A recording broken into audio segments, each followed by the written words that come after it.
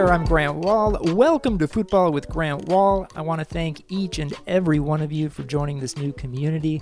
We started with interviews of Tyler Adams, Marcelo Balboa, Landon Donovan, Derek Ray, and Julie Foudy, so check those out. This podcast is a joint effort with the Total Soccer Show, and it comes out twice a week on Mondays and Thursdays. But today we've got a bonus episode with my interview of Roberto Martinez, the head coach and technical director for Belgium, the number one ranked team in the FIFA World Rankings. It would be absolutely huge for this podcast growth if you could hit that subscribe button, recommend us to your friends, and take just a little bit of time to rate and review us in Apple Podcasts. I can't tell you how much that helps, especially early on. You guys have been absolutely amazing with that, so thank you. Now here's my interview with Roberto Martinez. Our guest now is the manager who led Belgium to the semifinals of World Cup 2018 and the current number one spot in the FIFA World Rankings. You also know Roberto Martinez from his days managing Everton and Wigan and from his terrific work on ESPN during major tournaments. I also spent some time with him for a chapter in my book, Masters of Modern Soccer. He just extended his contract with Belgium as its head coach and technical director through 2022. Roberto, thanks for joining me. Pleasure, Grant. Great to have you here. First off, you are in the northwest part of England right now, where you live. How are you and your family doing during all this virus stuff? Well, we don't live here. We live in Belgium, in the south of Brussels. But as you know, these are difficult times and very challenging moments. And we decided, before we went to lockdown, we decided to come to the UK just because I think geographically it suited more for our family, for how we could all be responsible and safe and being able to adapt to the time. And we came to the northwest of England, where we've been living for many years. But it's been a difficult time to not to be in Belgium with the work that we're doing there, and in the same way following how all the news are going around the world with these unusual times. Congratulations on extending your contract with Belgium until after the 2022 World Cup. You could have decided to go back into club coaching. Why did you want to keep going with Belgium? Well, I think it's a few reasons. I don't think there is one major reason. First and foremost, I must admit that I never expected this. I think when I went into international football, I felt that I was still young in my career, but I wanted to work with this generation. This is a beautiful, wonderful generation of footballers in Belgium. I would say the so-called golden generation in Belgium. And my idea was just to work for a major tournament. I always wanted to be involved in a major tournament as a coach. And after what we experienced in Russia, winning the bronze medal, we felt that we wanted to carry on. And sometimes you need to listen to your gut feeling, and it felt natural to carry on. Now, the federation in the last few years has changed immensely, and now is a huge project for the future, not just for now. It's just to try to produce the new generation and to help the new players to understand what's needed to be in the expectations of playing for the national team of Belgium, which, as you well mentioned, number one in the FIFA ranking. And I think going along with those two roles, I was really much looking forward to the European Championships. They were postponed for a year, and I think everything made sense to start a new chapter, that is preparing now for the next three big tournaments that we have. That international football is going to be really intense. But then alongside is having this long-term strategy of working with individuals, trying to prepare them to one day fill the boots of the current players, which is an interesting project, because I think that generation is going to be the football changer in Belgium. If the players that we produce in the future can maintain the level, we're going to see Belgium carry on being top 5 in the world. But if we cannot, if we fail of helping our players to develop into the level that they need to, we could easily drop into a level that Belgian football doesn't want to work. So a lot of reasons, but sharing a feeling of excitement and naturality, which is I always look into that. Now, when you added the technical director role with Belgium a couple years ago, what are the main job tasks that are involved with being the technical director in addition to being the senior national team coach? Well, I think obviously Belgium is a small nation, only 11 million people, but we got a lot of institutions, football institutions. So it brings that role needs to almost bring everyone together and set a good path of working for the good of the players and the development of players. So you're trying to bring the Flemish Federation with the French Federation that we have in Belgium working to develop the players. And that means embracing amateur football, working alongside development of the game and the professional game.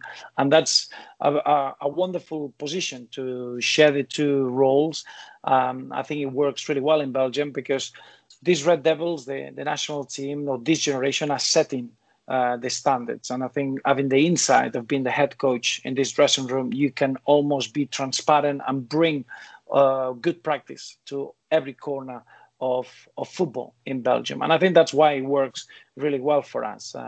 I took the job of the technical director in October 2018. And since then, we put some projects that they work really, really well. And now we just want to carry on doing that aspect. I think it gives you a strong clarity, in this case, sharing the two roles. And I'm really looking forward to extend a little bit the ideas and what we have to do. Now, Euro 2020 was supposed to start soon here on June 12th. Now it's not happening until 2021. Fingers crossed that it happens in 2021. How much could the 12-month delay cause you to decide to take maybe different players to next year's Euro, which is just a year out from the World Cup? Well, I think I always like to almost leave football, the one that he makes that decision. I don't think you can sit and plan that what the time will do with the level of the players. A month could be a really long time. So 12 months, a lot is going to happen in players' careers, from moving into clubs that for whatever reason they don't settle in, from getting injuries, and the other way around. That what we wanted to create is a real competitive environment, almost embracing the fact that the young talent will be given an opportunity. So 12 months, we all excited that we got a really strong group, that we've been working with 45 players, which is a very high number to be able to maintain the quality. And that's the group that we've been working on. So I think 12 months is going to be a big difference. But in this case, I think we're concentrating on the next tournament. The next tournament is the Nations League. We're even playing against one of the teams that we're going to play in the European Championships. So all of a sudden is the perfect preparation for that tournament. But there will be situations where the younger players, they get older, more experienced. But in football, if the experienced guy is performing well, it's down to the younger guy to get him off there. And I haven't got a crystal ball, and I cannot encourage one or the other. It gives me big strength to be neutral and assess the journey. But at the moment, we're working with a lot of responsibility. The older players, the experienced players, and we got a few that they're getting very close to those 100 caps. They are the ones that they pulling the younger players up, and they are almost giving them the perfect preparation for one day, obviously, overtake their position. But at the moment, we're enjoying that competitive environment that we created, high performance environment. And 12 months, who knows? We don't know how much the squad would change. Your Belgium team beat Brazil at the 2018 World Cup. You went out to France in the semifinals, got third place. When you look back at that tournament and that game against France in particular, what went well and what could have happened, what stands out to you today? Well, I always said that going to the major tournament, what we wanted is to try to everything we were trying to do everything we could to win the tournament. You can never go into a tournament hoping. You can never go to a tournament believing that you're going to win it, because it's a real elite level that the margins are very small, and you need to combine aspects of having the talent, which clearly our players have, but it's almost being able to perform on the day, being able to have that psychological resilience of understanding the expectations and all the hope and the belief in that the nation brings in you. And our tournament was really pleasing. We played the 7 games. That was one of our targets. We wanted to be there for 7 games. And psychologically, we showed that we were a team, that we were capable of performing against the hardest nation playing a World Cup, which is Brazil. Before you arrive to the stadium, everyone tells you this is the nation that's won the World Cup 5 times. Everything is yellow, and you need to almost overcome that feeling that yes, we can win them. There is no one team that, unless they believe they can beat Brazil, they will do it. And that was an amazing moment. The French opposition, or the national team that at the end won the World Cup, is a wonderful squad. Fantastic, talented players. And on the day when we look back, and you always have to do that, I think any defeat that you have, and you have to become better at the back of it. And I always look at the game of France like we got what we expected. It's not we haven't got any regrets in the fact that we couldn't read the game. We expected to have the possession. We expected to have the ball. We knew that France were really disciplined. They were going to use the real threat that they have on the counter-attack with players like Mbappe, Griezmann, and they were going to try to close the space. And we expected that, and we played the game in a way that we never got surprised, but everything went down to a minimal details as it happens. We conceded from a set play, and we couldn't really take advantage of the chances that we created. And I think we went away thinking, okay, we need to prepare ourselves even more. We need to grow out of this pain to try to go one better. And we did it in the tournament to be able to win bronze medal. I often say that to coaches. We prepared absolutely everything. And international football, you can prepare everything in terms of what you expect. You never, ever know how difficult it will be to play another game when you lose a semi-final in a World Cup. This is something that is unwritten. The pain and the disappointment is there, affects you more on a human level than in a footballer's level. And we were able to get up and fight for becoming the best generation in Belgian football in the history of the World Cup, because in 86 in Mexico, it was a 4th place. And I was extremely proud in the manner that we faced adversity. But then I think we're going to take that defeat against France with us in order to grow into the next tournament. You're a coach who has not had his players together since, I believe, last November. And we still don't know exactly when you might have them next. I know FIFA is getting the international calendar kind of arranged, hopefully before too long. How tough is that for you not to be working with your players in training sessions for so long?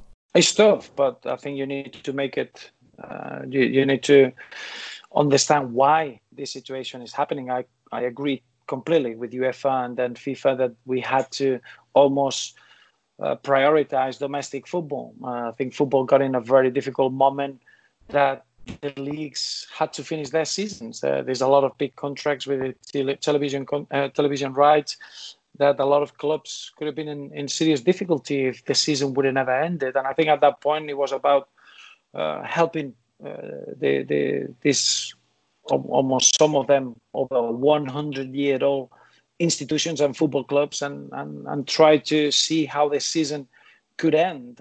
I think international football is going to come back. I do feel that it could be a change of dates, but September, October, November will be 3 camps that I feel are needed in international football. But almost the reason of this postponement and taking the international camps away was the right reason and the right decision.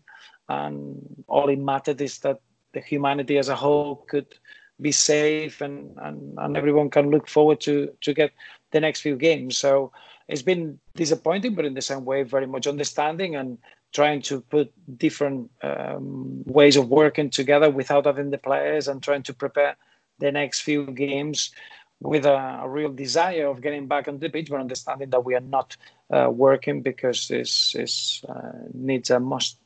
I think any coach in the world would kill to have to be able to work as the Belgium national team coach, to work with some of the individual talents that you have the opportunity to work with. And so I'm wondering if I pick just a couple players, if you could maybe tell me what you've learned about them from working with them. And the first one I would put out there is Kevin De Bruyne. What have you learned about working with Kevin about him? Well, I think I think if we would sit down and speak about the players of the Belgium national team, I think you would be very, very accurate in terms of the exceptional talent that they have. And I think Kevin De Bruyne is one of those footballers that you don't get the opportunity to work too often because they are unique. For me, Kevin De Bruyne has brought a different way of understanding the role of a playmaker. Always through the years, and you can pick whichever playmaker you prefer and you enjoy. They were players that they were slowing the tempo down, that they had to almost find their own time in the game and then execute that pass that is going to make the difference, that is going to create a numerical advantage, is going to get your striker a 1v1 situation with the keeper. Kevin De Bruyne can execute that even quicker than what you can see a play. And I think that's where he takes the game, is he makes the playmaker figure take a dynamic approach. Kevin is always thinking about the next pass is going to go into the path of a player rather than a ball into the feet that he could delay the game. If he can do an action in one touch, he's not going to get 2 touches. And I think that's a different concept of that playmaker, the quality that he has to execute that pass that maybe when you're watching a game, you don't even see it. He's got the appreciation of where the player could get in the space. That understanding of space and time is quite fascinating from that footballer's brain. But what I would highlight of this group of players, from Kevin, as you mentioned, Eden Hazard, Romelu Lukaku, Axel Witsel, Thomas Meunier, Vertonghen, Kompany, Vermaelen, Alderweireld, Courtois, and the list goes on, is the responsibility that they feel when they come to Belgium. This is a generation that at a very young age, they knew that they had to leave Belgium in order to progress and become the players that they are. But they've been very humble and they always come back, and they are players that they want to make history for their nation. And that's a wonderful aspect that I don't think we see enough too many times now. Even though it's a team sport, football, you get individuals that they are more brands, and they almost use international football for the reckoning of their brand or to expanding their brands. And these players are not. They're almost very old-fashioned in the way that they get on really well. They always, every time they get together, it's almost looking back at the memories when they were growing and they were sharing those dreams of becoming big players in big teams. And now they want to do it for the national team. And I think that's the humbling part when you get into a training session and you get these players with that incredible talent. What makes them special is what it matters for them to be there and almost see the success through someone else's enjoyment on the pitch. And I think that's something that we are trying to record, and we're trying to almost structure for the new generations to take on, because this is quite unusual, and probably that's the reason why the talent that they have is becoming a winning talent on the pitch. You've worked with Romelu Lukaku since he was a very young player. How have you seen him continue to grow over the years? He had a lot of success at a very young age, but he's obviously continued to get better. It's growing all the time. I think you mentioned it. I started working with him when he was 19. And at that point already had a major transfer fee paid for him. He was already a top goal scorer in 2 clubs that he was. And still adapting and growing, because he's a footballer that is a number 9. And normally when we speak about number 9s, you always get a profile, a type of footballer. It could be someone that he plays really well with back to play. It could be a player that has got real strength and speed to run in behind and use the space behind. It could be someone that is a good finisher. Romelu can be any of those. It can be any type of number 9 that you want him, but his exceptional quality is scoring goals. And if you look at his figures, incredible. So from that point, you're looking at he started in Belgium, but then he already went to the Premier League. He worked in 3 different clubs there. Then he went into a big move to Manchester United. From that point, now he's in one of the big clubs in Italy. This is a player that is ready to always push himself out of the comfort zone and carry on, whatever the situation, whatever the system, whatever the expectations, carry on scoring goals. And I think that's what we appreciate in the national team. He's already the all-time goal scorer in the national team and still in a very young age. But it is almost someone that he accepts that scoring goals is natural. I don't think he has to work a lot on that aspect, but he wants to work on all the other aspects of the game. And that's why he has been improving immensely. But the real strength that he has and what we should measure in him on is the capacity of scoring goals. I know Eden Hazard has had a bit of a tough season with injuries at Real Madrid, but obviously a phenomenal talent. Where do you think Eden Hazard is in his career right now and in what he can still bring at the international level? He's in the best moment of his career. And I think what you're mentioning is very clear that in football and any sport, luck plays a big part. Eden was 8 seasons at Chelsea in the UK, in the EPL, and he missed 18 games in 8 seasons. He's already been at Real Madrid and he's missed 20 games already. That's one of those challenges that you have to face as a player. Sometimes it's an injury that it gets complicated, and all of a sudden, what I would say is that already now, Eden, I can see that is getting well prepared. I think any other player would have gone to Real Madrid with the expectations and not been able to play, not been able to be on the pitch, and been almost that signing that he had to build the project around. And he would find it very difficult, and it's almost you're lost before you start. And in Eden, is the opposite. Everything is almost growing and getting ready inside.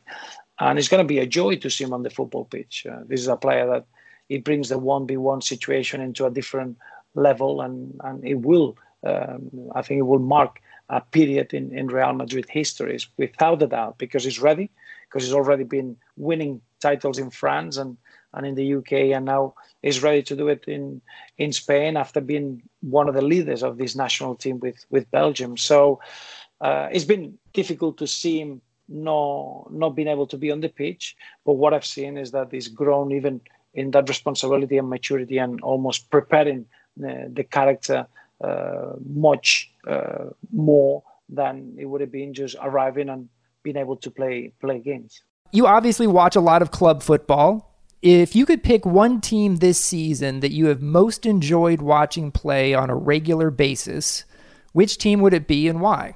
That's a very good question, because I think there is a before and after. I think before the teams stopped due to the COVID-19, I would say that Leipzig in the German Bundesliga, they were a joy to watch.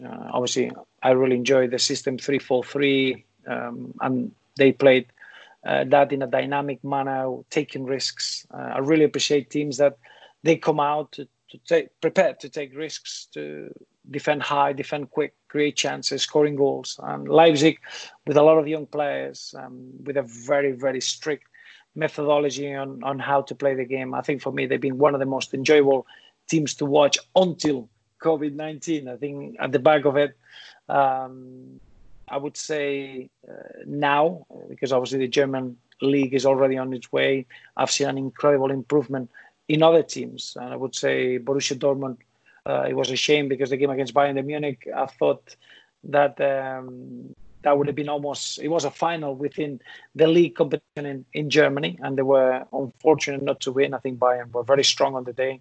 But in terms of the way that the team is growing and the way they are playing, and we've got 2 players there, so we're following them closely, it's been quite impressive to see the level that Borussia Dortmund had. I got to admit, I'm a little surprised you didn't mention Liverpool here. No, at Liverpool, they've been for the last 24 months, they've been playing a very good level, and even for a good Evertonian, you can easily highlight the good football that Liverpool, or the good results that Liverpool are getting. I think the biggest highlight of Liverpool is that they got into a winning mentality, that not necessarily they need to play well for 90 minutes. It's a team that if they hit their zone for 20 minutes, they can win the game. And I think that's a big strength. And this is a different debate. I was talking or highlighting teams that they are structured, that they're trying to do certain things for 90 minutes, that they take risks, they play from the back. We know that Liverpool, the way that Jurgen Klopp has got the team playing with an incredible physicality, high pressing. They make it difficult for the opposition. They win the ball really close to the goal. They can use the front three in a very good way. But then I think it was that signing of Van Dijk. Recruitment sometimes is essential, and in this team it proved to be. And they developed that winning mentality. I was in the Champions League final in Madrid, and it was a disappointing game for both teams. I think maybe we were all expecting so much about that game, but even then they showed that they learn even to know what you have to do at times just to win games and to win a major trophy like the Champions League. But I think that's a very different in terms of assessing a team that it surprises you and taking risk and they start from the back and in a way that Leipzig did. Is a completely different comparison. Nothing to do that probably in a different color in the same city. I appreciate the Leipzig mention. I've watched them a lot this year, in part because I watch the Bundesliga, but also they have a young American, Tyler Adams, who, when he's healthy, has gotten some time on the field for them. In addition to what you like with Leipzig, what have you seen this season as some of the more intriguing trends tactically in football? It's interesting. Football, everything is invented. So unless we change something drastically, this game has been playing for many years, and is always a goalkeeper, 10 outfield players, and you have to put the ball in the net. So the trends are recognizable, and you see them there from the total football of Holland. You're going through from being really teams that they played certain systems very well. Then we went through the phase that Spanish football with a possession game with Barcelona style. It went to a possession based. Every team in the world wanted to play possession football. It was just about getting on the ball and playing and keeping the ball for the sake of it without knowing. And then slowly we went to that phase that it was more about quick counter-attack and being very solid. Atletico Madrid got into finals of the Champions League. Leicester won the Premier League. And you saw that trend. I think now we got probably Liverpool influence of that threat that when you haven't got the ball, pressing so high up. I think you see it now, teams more and more working in that aspect. Is what happens as soon as you lose the ball. Can you win the ball high up the pitch? Because it's a way of creating a lot of threat and position in probably in the weakest moment that they have. And I've seen that trend quite clear. A lot of teams concentrating on what they do as soon as they lose the ball and where they can execute that team pressure and execute it really high the pitch. But in terms of systems, the back three is evolved a lot. It's a system that I appreciate. I used it already in 2009, 2010, and it's a very difficult system to play well. But when you play it well, it gives you real good advantages all over the pitch. You got an extra almost body in the spaces. You can create 1v1 situations. And I think I've seen in every league, in the top leagues in European football, you always get one or two teams that they're challenging to win the title, and they play in the back three. So that's been probably the two elements that I would say that modern football has evolved into. That dynamic approach of losing the ball and winning it back is almost a counter press, and the aspect of developing a back three in your side. Roberto, you're a well-known figure in the United States. We are co-hosting a World Cup here in 2026. I would suspect that the job coaching the U.S. men's national team from 2023 to 2026 would be a coveted job. Would you have any interest in that job in 2023? In football, anything that it goes further than a month, I can't give you ever an answer. If I learned something in football is that you can't plan for the future because you're underachieve, or you could set the targets too high. And what I can say is that I always felt that USA one day they'll hit it in a way that they will win something big. I work with a couple of American players, but especially Tim Howard. For me, that incredible professionalism to almost take pushing things to the limit, and the coaching is growing all the time in the MLS. The influence of other ways of thinking, and the big numbers is just soccer is growing all the time, and there will be a moment that the generation will allow you to have a very, very competitive team to do something special in a World Cup. So it's something that I always been curious about, and I always check, but believe me, I don't know what's going to happen in 6 months down the line, so I can't really answer that question. One last question. You are a young man still, just 46 years old. I also say that because I am a young man, or at least like to think I am at 46 years old. Do you want to coach in the club game again in your career? Yes.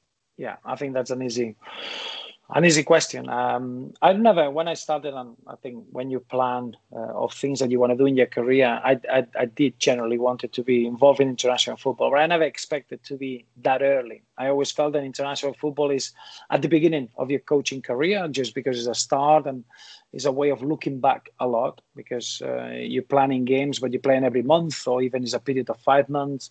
It's everything about preparation. It's everything about looking back. It's everything about following the development of a player from afar. It's working with players that they are not in your control. You cannot share emotions when you lose a game or you win the game. The players go back to the clubs, and this is a very specific way of creating a group. And I was really stimulated about being one day in a World Cup or a major tournament. Obviously, the way he came after 7 consecutive seasons in the Premier League, that probably I needed a little bit of that time to look back and reassess the work that you do. And now when I speak with coaches, I always tell them the same. I think international football is an incredible opportunity in the middle of your career, because it makes you better, it makes you more organized, it makes you assess your work, and you can be a bit more accurate with prioritizing when you go forward. And I would like to use the experience that I had in international football to go back into a club level. So my answer would be, I feel that the international football and club level football are completely different jobs, and I think you need to accept it straight away. Otherwise, you cannot carry on in one or the other, because if you were going to compare both, they're completely different. But I think one complements the other extremely well as a coach. And for that reason, I want to go back to club level football whenever that is. It could be in 2 years, it could well be in 10 years. You never know. Well, from one young man to another, Roberto Martinez, thank you so much for coming on the show. Grant, it's been a pleasure, as usual. Thanks for listening to Football with Grant Wahl. If you like the podcast, you could do me a huge favor and hit that subscribe button and provide a rating and a review. I can't tell you how much that helps. I'd like to thank Roberto Martinez, as well as producer Chris Whittingham. I also want to thank Taylor Rockwell and Daryl Grove of the Total Soccer Show for everything they've done to help get this show off the ground. I'm back soon with another interview of someone from the soccer world. Be safe, everyone. See you next time.